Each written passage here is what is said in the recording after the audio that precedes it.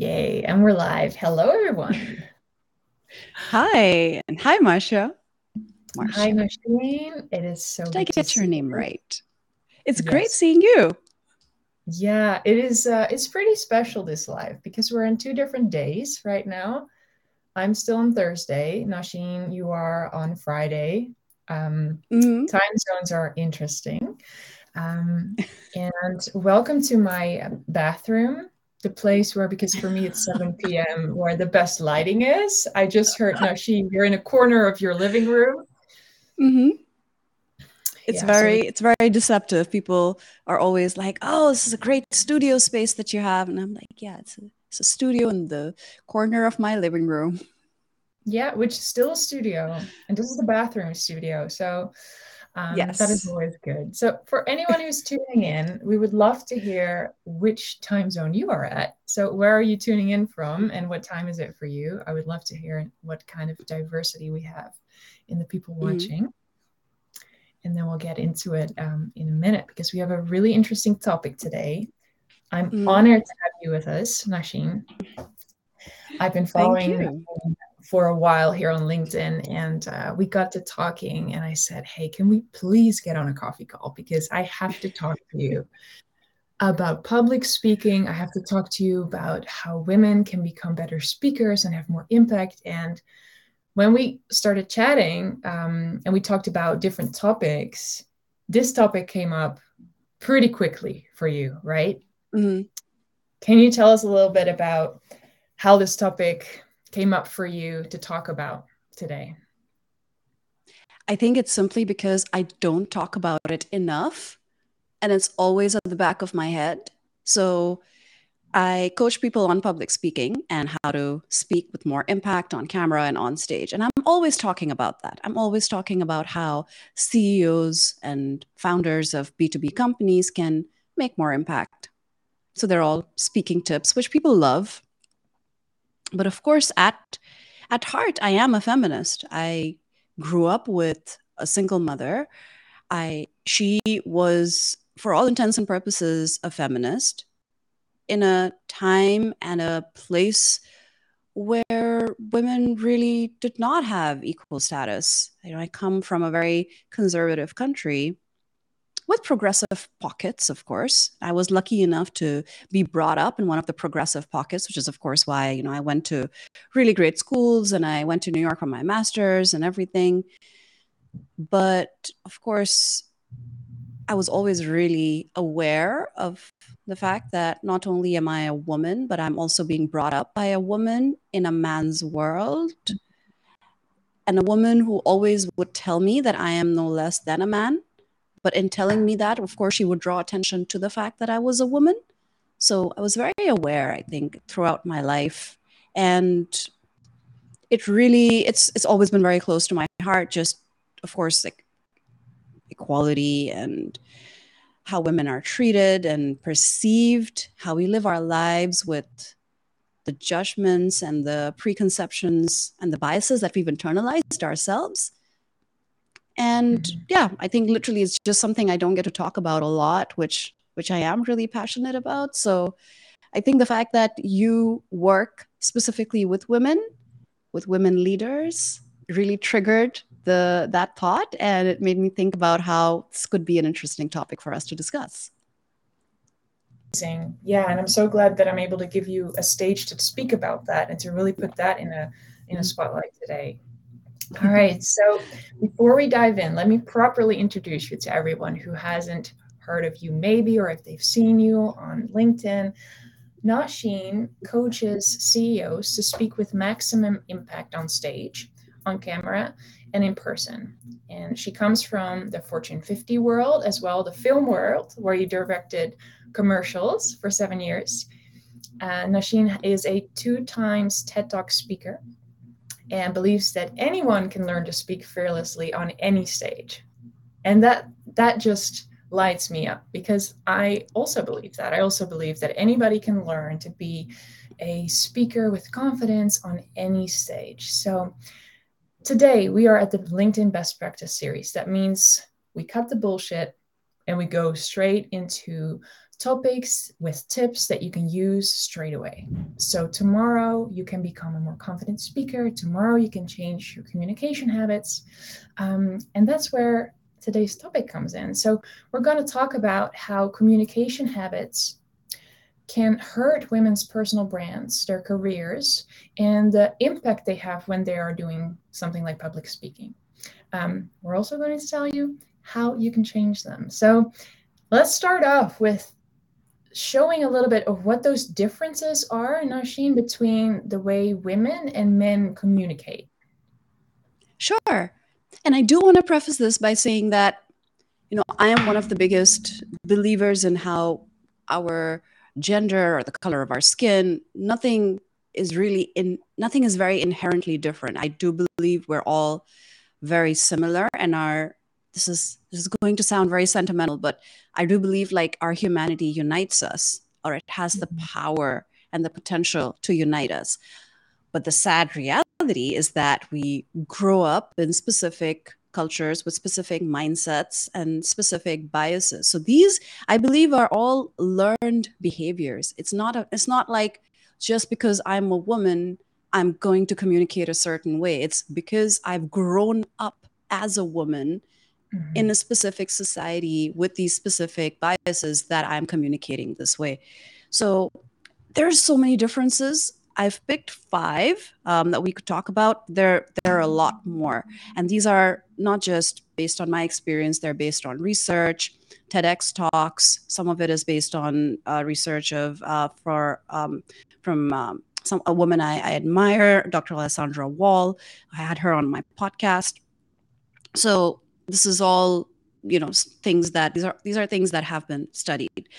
Mm-hmm. One of the things, the first one is something that I've experienced myself. This was a TEDx talk on female and male coders, so in the IT space. And this lady has studied how female coders and male coders take their assignments to their teachers, and what is the first thing they say when they need help. She found out that when a female student I'll talk about the male first. She found out that when a male student has a problem with their assignment, with the code that they've written, and they go to a teacher, they say, "Hi, can you help me? There's something wrong with my code." Very straightforward. Mm-hmm. When a female student goes to a professor for help, they are more likely to say, "Hi, can you help me? There's something wrong with me. My code is not working." Mm-hmm. That is, it sends like it gives me chills each time I talk about it, because that is exactly what I used to say. There's something wrong with me. This project isn't working. There's something wrong with me. My script doesn't make any sense. So this is one of those behaviors. The Yeah, second like thing, yeah, I have done something wrong, right? Instead of the code is yeah, wrong, I have done something that made the code wrong. And immediately when you said that male version, I was like, there's something mhm, wrong with the code. It almost puts the problem in it. It puts the problem outside of yeah, yourself, where in the mhm, female version that you just explained, it internalizes the problem. Yeah. yeah, That also hits home for me. All right. I'm really curious about the right. second one. Yeah, this one was definitely the most pertinent because yeah, you work with women in tech, and I'd be really curious to know if this rings true with any of the women that you work with. It would be very interesting to know because it Mhm. definitely rang true with me. And the second one is when making a joke, men are more likely to make fun of the situation. Women are more likely to make fun of themselves, to engage in self-deprecating humor.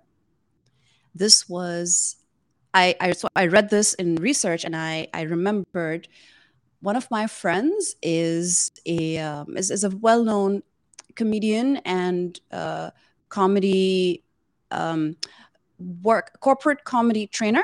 That makes sense. He talks about humor at work. That's his tagline. Andrew Tarvin. So he's done a lot of work and research for about I would say about 10 years now on humor and work and how those two mix. And this is something that he brought up as well when we were having a conversation. He said that actually, I brought up the fact that, oh yeah, I love self-deprecating humor, just make fun of me all the time. And I say, oh, I was so silly, or look at me, this is me being a blonde. I'm just making fun Mhm. of myself. And he said that it's okay to do it once in a while, but in his experience, he saw women overuse self-deprecating humor. And when you overuse it, it undermines your authority. It's really simple. If you're always making fun of yourself, always as a rule, and never ever doing any other kind of humor, then you're signaling to people that you're not really worth taking seriously. It's really sad.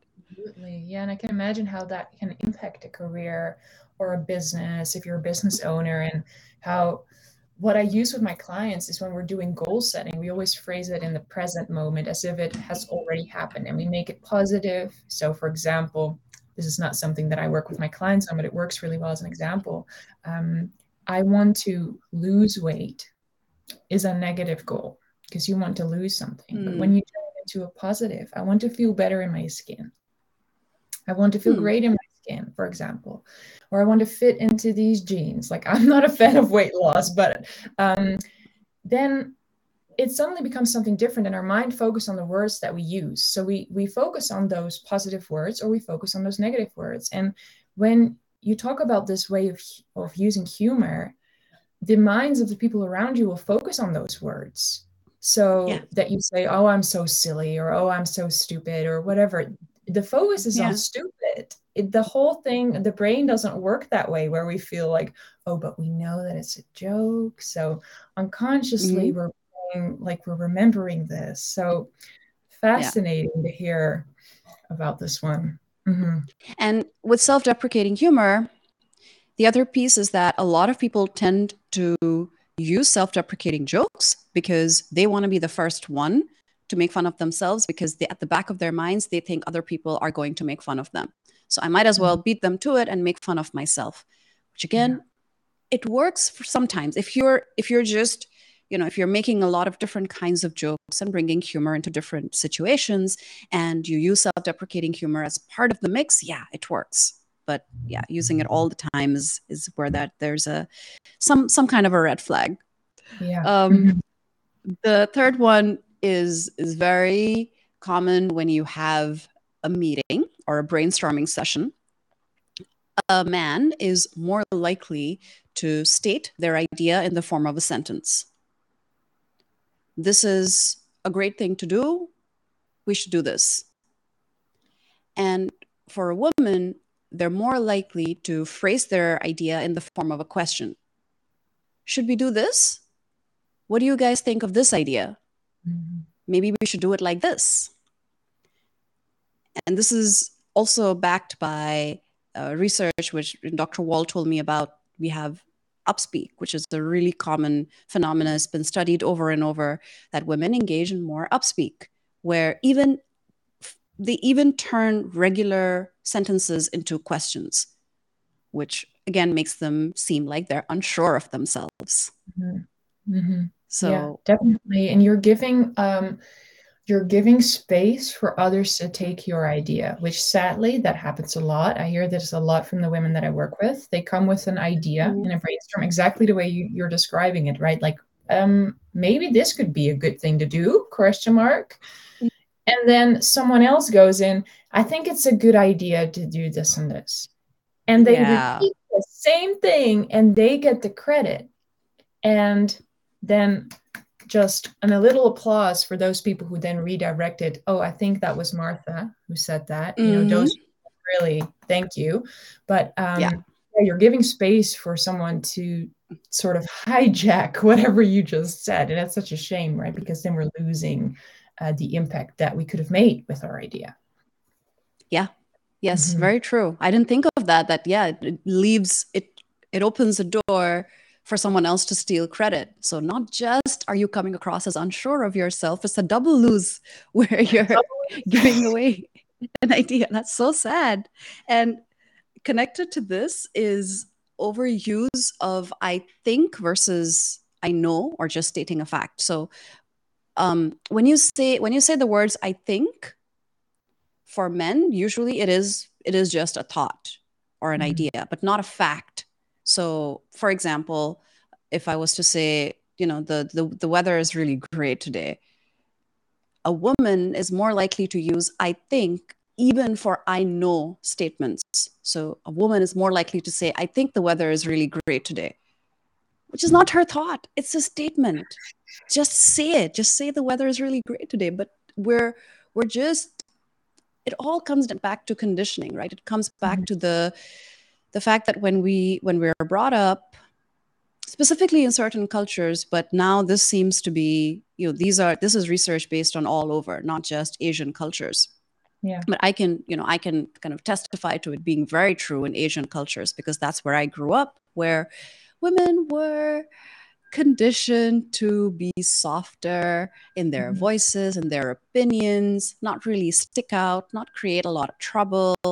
So just be soft, be diplomatic, mix in, adapt, be flexible, make compromises. Those were lessons drummed into like my 6-year old brain Mhm. from that time, which is insane. That's an insane way to brainwash little female Absolutely. children.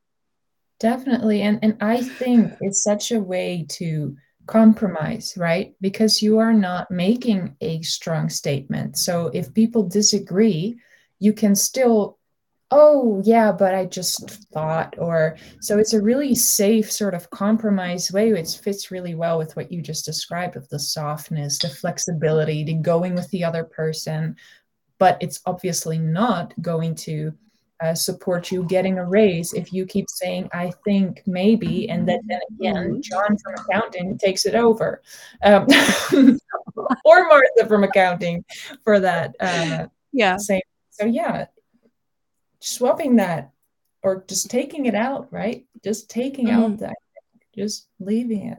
Mhm. Yeah, so Powerful. much of this is identifying, which I think we'll talk about in the next bit. Mhm. What are the words that we use that weaken our authority? But I'm curious to know, was this similar for you when you were growing up? Because you grew up in the Netherlands, right? Mhm. Yes, yeah. I'm assuming So it should be a little bit better. It should have been a little bit better. I feel like it is a little bit better. Um, I've always been very opinionated. So it is in my nature quite, my mom is quite opinionated and a very strong woman. So I had an example of someone who voiced what she was feeling and how she thought about things. And I think that has shaped me quite a bit. But I also think that the Mhm. Dutch culture being very direct has also helped with that. So that might be also a different way that we condition are conditioned. Like the culture that we're in the Netherlands, we are very likely to say what we think about something and just Mm. state. So for me, that has been different. And I noticed when I started working with lots of international colleagues that Yeah. that was very different because when I was helping my female Mm. colleagues who were Asian, for example, um, I told them then, unknowing of how firm I might sound, just say it, just say it. You're losing out.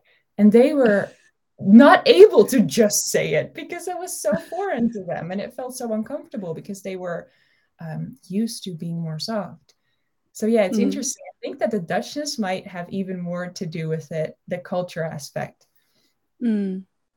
Yeah, the lovely Dutch directness, which Yeah, I'm a big fan of, but it's definitely been studied as being on an extreme end of the spectrum.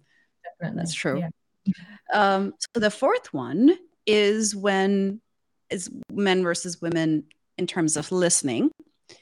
When men are listening to someone, they're just more likely to just be quiet, just listen, and women make a lot of noises.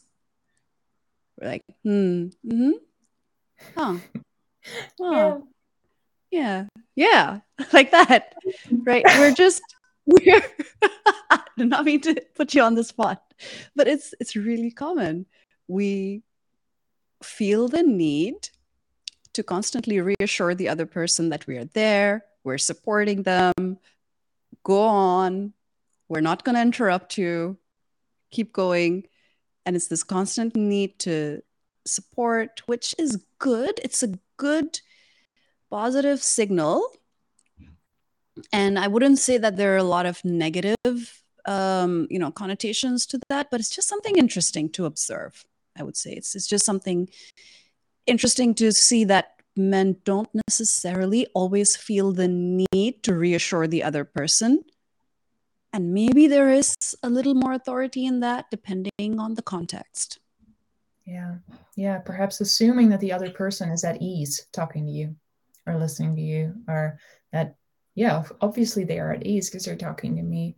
But I don't know Mm. if the fifth one has to do with this as well, Yes, it does. Yeah, the because fifth one is. they might be have a similar effect. But I'll let you go into the fifth one, Mhm. then we can see. Yeah, so the fifth one is nodding, which we've talked about and which you talked about, I think, recently in one of your posts as well, Mhm. that women nod more, and not just more, but women, so men nod when they agree with something. It's a very clear signal. They've agreed with you, they're nodding to indicate that. Women are likely to nod when they are listening and when they agree. So this definitely leads to some murkiness when a nod can be misconstrued as a woman agreeing when she was simply listening.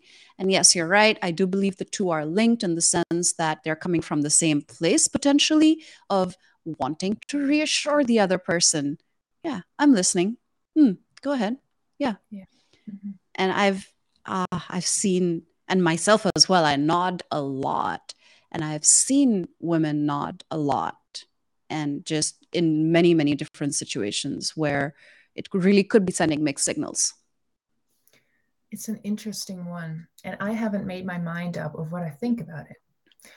Because as someone who supports people and who listens a lot, I nod a lot. I've like count the amount of times that I've been nodding in this live right now. Over a Yeah. thousand, trust me. Yeah. So I enjoy the comfort that it gives the other person, the sense of I'm hearing you. Go on, like Mm. that. I am fully focused on whatever that you're telling me. So I really enjoy that aspect of nodding and using your sounds and your voice, like that kind of stuff. But I also hear what you're saying, and I also hear what the research is saying of that this causes confusion where men who only nod when they agree Mm. think that you are agreeing, which of course is problematic, and that can get really problematic at work sometimes. So I haven't made my mind up yet because I'm also reluctant to say like not less. Like maybe there's a sweet spot in between where when you're having an important conversation about something where decisions need to be made and your voice needs to be heard, that you're more conscious about it. Like, okay, maybe now I shouldn't not that much. But it's an interesting one. It's an interesting one. I agree with you. I also have a funny story to share about nodding, which is is mostly related, but I would love to know what you think of it. So I never realized that nodding could be slightly passive aggressive till I was a very young manager, and I was presenting to someone very very senior. In fact, I had been flown into another country just to present to this person, and she was literally, I think, the second most powerful woman in the company at the time. And she came to the little space where I was presenting. We were all, it was a strange, interesting kind of setup where we had a whole number of like different managers presenting in different spaces. So she would just kind of do a little tour. And she was there as I was talking, and this lady could not stop nodding, but it was this kind of nodding. Uh-huh. Yeah. So it really gave me the signal, hurry up, move it along. I got it. I Go got on. it. Yeah. Yeah. You know who I am, right? You know that I get it, right? You know that the moment you open your mouth, I've already gotten what you're gonna say. Oh And gosh, I yeah. was That's what I got. She didn't say any of those words. Bless her. She was still, she was smiling throughout. But I still remember, and this happened like more than 10 years ago. I still remember how strange I felt at this passive aggressive nodding. And I wondered if she knew she was doing it deliberately, or if she was just doing it and she couldn't help it because she really was that busy and she knew she had to attend 10 more presentations, Yeah. probably all along the same vein. And she was just, being nice, but then she made us realize what she was feeling through that nodding. It was bizarre. And of course, you being an expert at presenting, I don't know where in your career you then were, but I'm sure you knew one thing or two about body language and were very aware of your own body language in that presentation. And so also Mm. what her body language was telling you, and they're having that kind of, yes, yes, I already know what you're going to say 3 sentences from now. Nerve wracking, I can imagine. Yeah, I would say I was very young at the time. I was just starting out. So yeah, I don't, I, but I definitely picked up on a lot of those signals. Yeah. Yeah, yeah. Great. Okay, so we got these five things that women differ from in general from men, by the way that we're conditioned, by the way that we have been working around society. And what looking at the time, I'm going to go into how we can solve these because we've discussed them quite in detail. So, how can we kind of make some small changes perhaps to have more impact when we speak? Mhm.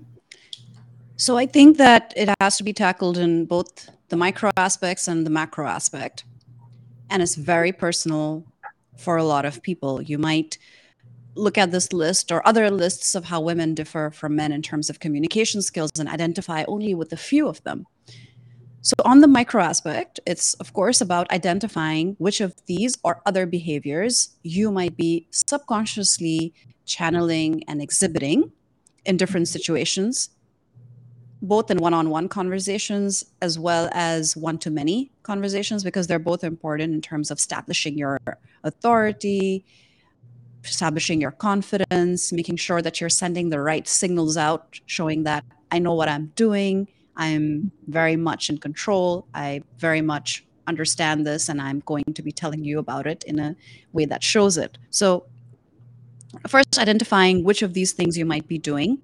For me, for example, I think it was definitely the nodding and overusing, I think, and also upspeak, which was common everywhere.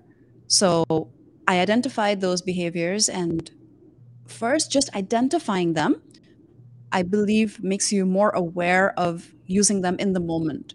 So if you just take some time identifying them, just making a list, and tell yourself the next time I'm just having a conversation, I just want to be aware of it. Don't force yourself or pressurize yourself to make any changes yet. Just be aware.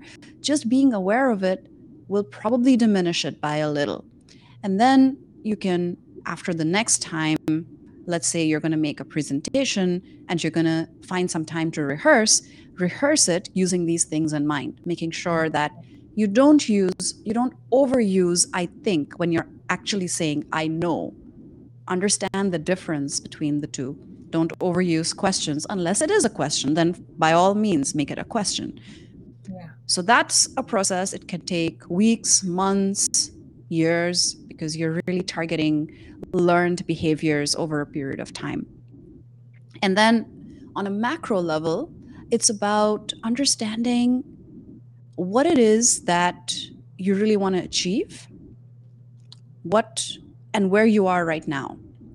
And that takes a more macro level approach. You can do peer assessments and self assessments. This is something that I do with all my clients, which I love doing right at the outset, where I ask them to assess themselves on their own communication skills, specifically in the areas they want to work on. So it could be presentation skills or public speaking skills, on camera speaking skills, one on one speaking skills.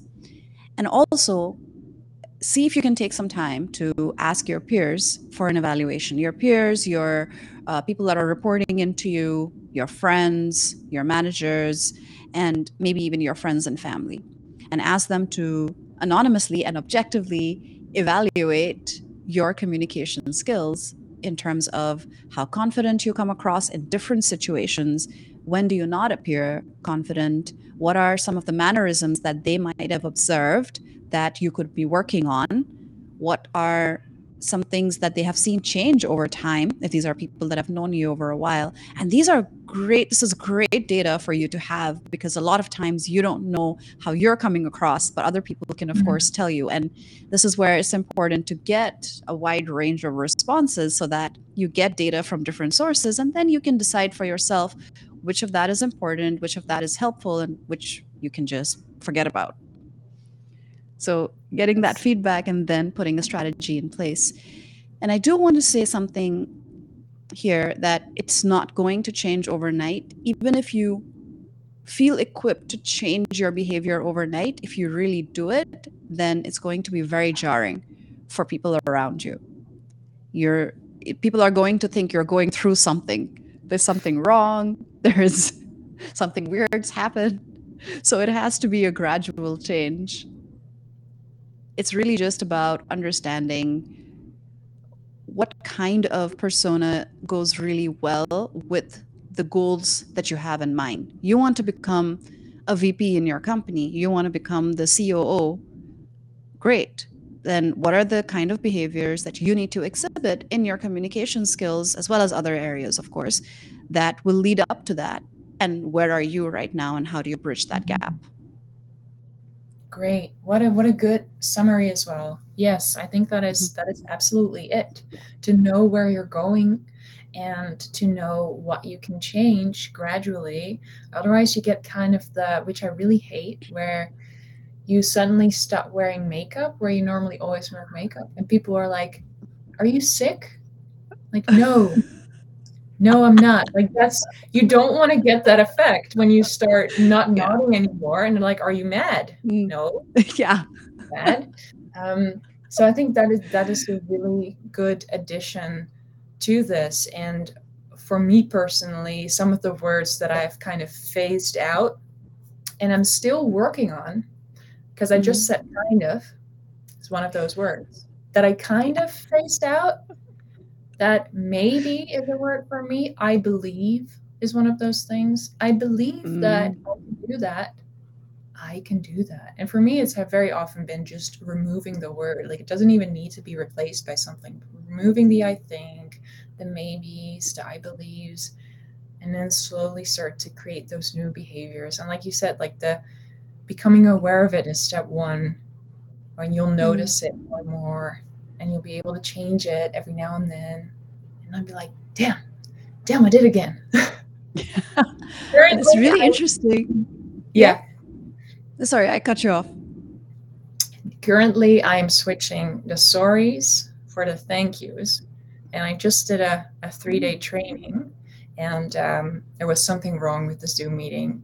And I think I said sorry 3 times and removed it for thank you. So it was like 3 times in 1 minute where I said, sorry for needing to, and then I was like, I mean, thank you for your patience. So it's Yeah. it's a learning process. I was going to say that it's really interesting that you bring up the fact that you've had to just take away these extra words, because, again, according to research, women talk more than men in general, because we often feel that we need to explain ourselves more. Mm, And this is, again, very much conditioning, where if a woman brings forward a new idea, more likely than not, she's asked a lot of questions. What data do you have to back this up? Is this based on just your experience, or do you have research? Has this been tried before? She's asked a lot of questions and is asked for a lot of data to back up what she's saying. So she tries to preempt it by adding that in, therefore making her more verbose when she's talking and just presenting. yeah. With a man, more likely than not, they are not asked those many questions. If they're presenting something new, this is an idea that should be implemented, more likely than not, they will get a response saying, okay, you have the experience, this must be a Oh, great way forward. it's tough Yeah. to hear that. It's tough. Yeah. Good but stuff. we're paving the way, and things like this, talks like this, conversations and discussions around the topic are so good for both women and men to be aware of this, so that perhaps Mm, the men at work might nod a little bit more to encourage some of the women, um, and that way we can kind of create a better environment where it's not that mm, a male pitch is going to be more likely to be accepted than a woman pitching. I see a mm. question coming in from the chat. So before we Yeah. close off, let's see, Nathan, so glad that you're with Hi, us. Nathan. What can we as men do to help and support women in this respect? Nathan, you're such an Mm. advocate. I love it. Any thoughts from you here, Nausheen? Oh, that's an awesome question. I also wanted to take a second to say again, this is something that's been kind of taught to me by a lot of other feminists and researchers, is that I don't want men to think of this as a man bashing, a male bashing session, because that is not what it is. We I love men. We all love men. We have men in our lives that are very, very dear to us. And we absolutely believe in, at least I absolutely believe in equality, and not that women are superior in any way, shape, or form. This is not that. So I do want to say that, it's not that women are at a disadvantage because of men. I honestly believe it's because of the entire system around us. There are many, many things that men do as well that could be disempowering, that are, of course, there's toxic masculinity that we talk about a lot, which where they are for sure a victim of that. Young boys are a victim of that. It's not that they live in this paradise and we live in this terrible situation, which is not the case. I think that with men, being aware of the biases that you're bringing in is the absolute best thing that you can do. I cannot tell you the number of times I have heard a man in my life, either in a work situation or in a personal situation, tell me that, oh, women are just better at expressing their emotions because they're women, right? Women are more nurturing because they're mothers or they're sisters. No, just just try to understand, just try to identify all these thoughts in your head that you've been conditioned to believe, which are simply not true. I am a woman who's terrible at expressing her emotions. My husband is amazing at it. He tells me all the time that, Nausheen, you need to get better at expressing what you feel. Mhm. I feel it in my writing. I mean, and they're just it's just about building up these stereotypes that then make you think of the world in a very black and white way, which is something that is never really beneficial. Wonderful. It's such an interesting response, Nasheen. Yeah, definitely to be aware of those biases and that way kind of recondition your own mind, and which we are doing as well as women. It's also a great Mm, advice for anybody, right? And I think mm, um, like very practically, what you can do is when those moments do happen, when perhaps an idea that a woman had, but she phrased it in a way perhaps like I think, or maybe, or she turned it into a question, and somebody else goes and runs away with this idea in a meeting, that you bring the focus back to her, that you step up in a moment like that. And whether that is a man who does that or a woman, that doesn't matter, of course, for anybody who mhm, wants to help in such a situation, to say, hey, I think that idea came from Susan, um, and that way giving back the spotlight to her, so that mm. she doesn't miss out on that impact. I see more coming in. Yeah, this is Great so question. great. I love people talking back, because then it feels like we're not just talking in a vacuum. So thank you guys Exactly, like for we're not just sending hanging in your out. comments. Yes. I see from GE Bowders. Great to see you. Great question, Nathan. I think women need to be sorry, not a native Cognizant. speaker. Cognizant, thank you, of how we treat one another too. So many times it feels like women are in competition with one another and cut them down instead of holding them up. Definitely. Yes, I Oh feel gosh. This is there's so yeah, this much is terrible. there's there's so much space for all of us to get a seat, join in, Yeah. to have a piece of the pie. There's so much space for all of us. And once we realize that we're actually holding back our own potential by not giving to other women, not saying, recommending other women, not talking about Mm, their accomplishments to our superiors, for example, at work, you're holding yourself back, because that is so mm, respected. Somebody who puts somebody else forward and says, well, what she did last week in that presentation, it was amazing. That's respected, somebody who does that. And yeah. when you do that for her, she can rise and you can rise and we can all rise. So thank you for Yeah. bringing that to the attention. There's I would say, this it's very interesting. I think about this a lot because there are two very different schools of thought on this. One is that if you are from a minority group, again, whether it's based on gender, race, or sexual affiliation, anything, or orientation, if you're from a minority group and you are in a position of power, there's a school of thought that believes that you should, all other things being equal, favor other people from either your own minority group or other minority groups. And this is a Mm-hmm. controversial thought, which I think a lot about because I don't know, just like you, I haven't really made up my mind. I, in a lot of situations, I do stand with that. Again, all things being equal. So you have really simple example, you're in charge of hiring, you have two candidates who really, really have equal skills, and one of them belongs to a minority group. If you're in a position of power, because of the fact that this is someone coming from systemic oppression, this is someone who would not get this opportunity otherwise, you should be hiring that person. Yeah. It's controversial. You get guns pointed to your head if you talk too much about it, I think, in certain situations, because of course Yeah. then there are the others who are always, you know, uh, all like it's just it's who say that no, you should be blind, you should be colorblind and gender blind. I would love to live in a world where that's possible. I would love to live in a place where you really don't care about what gender someone is or what race someone belongs to. But I do feel that if you say that, you're not living in the real world. That's not where we are right now.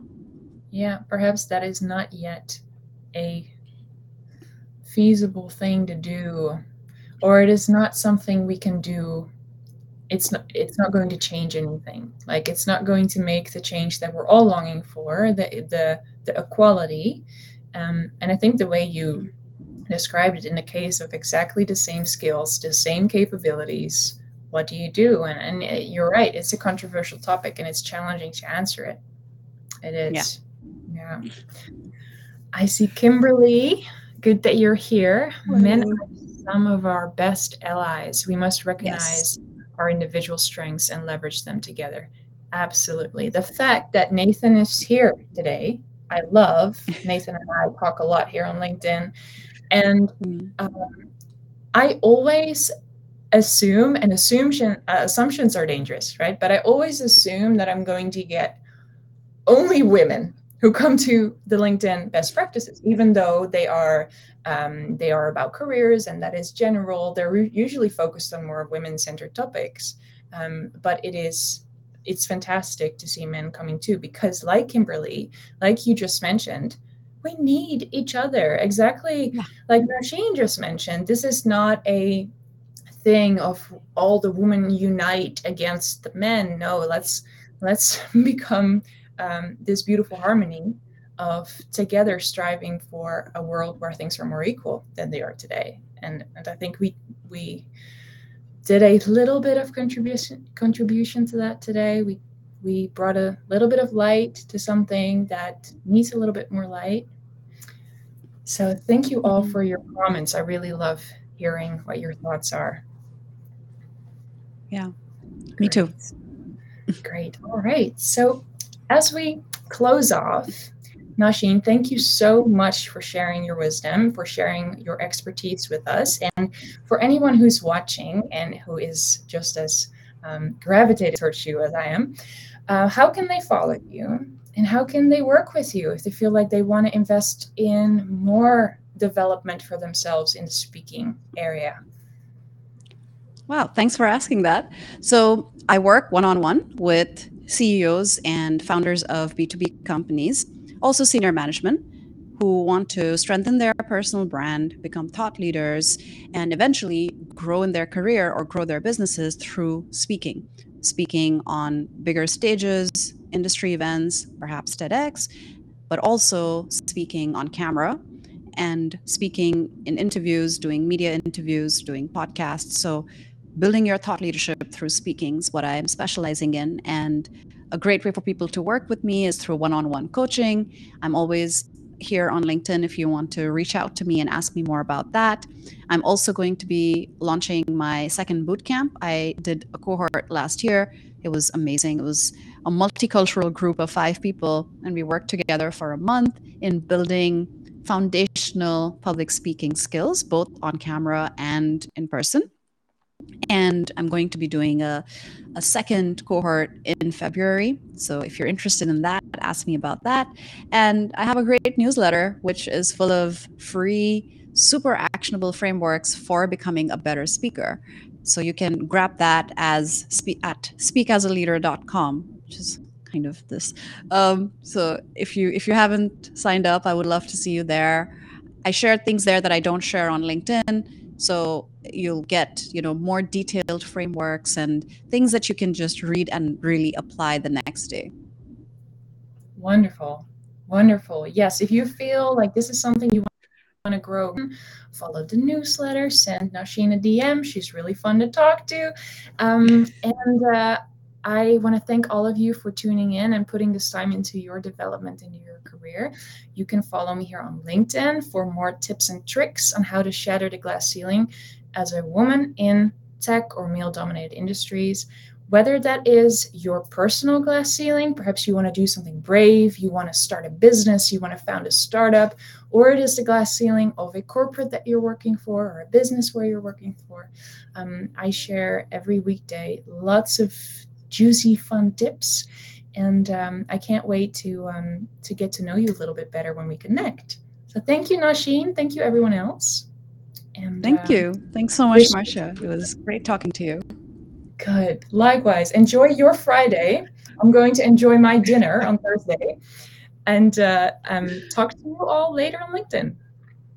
Awesome. Thank you so much, everyone, for joining us. It was great that you guys were here, and it was great having this conversation. Thank you again for inviting me.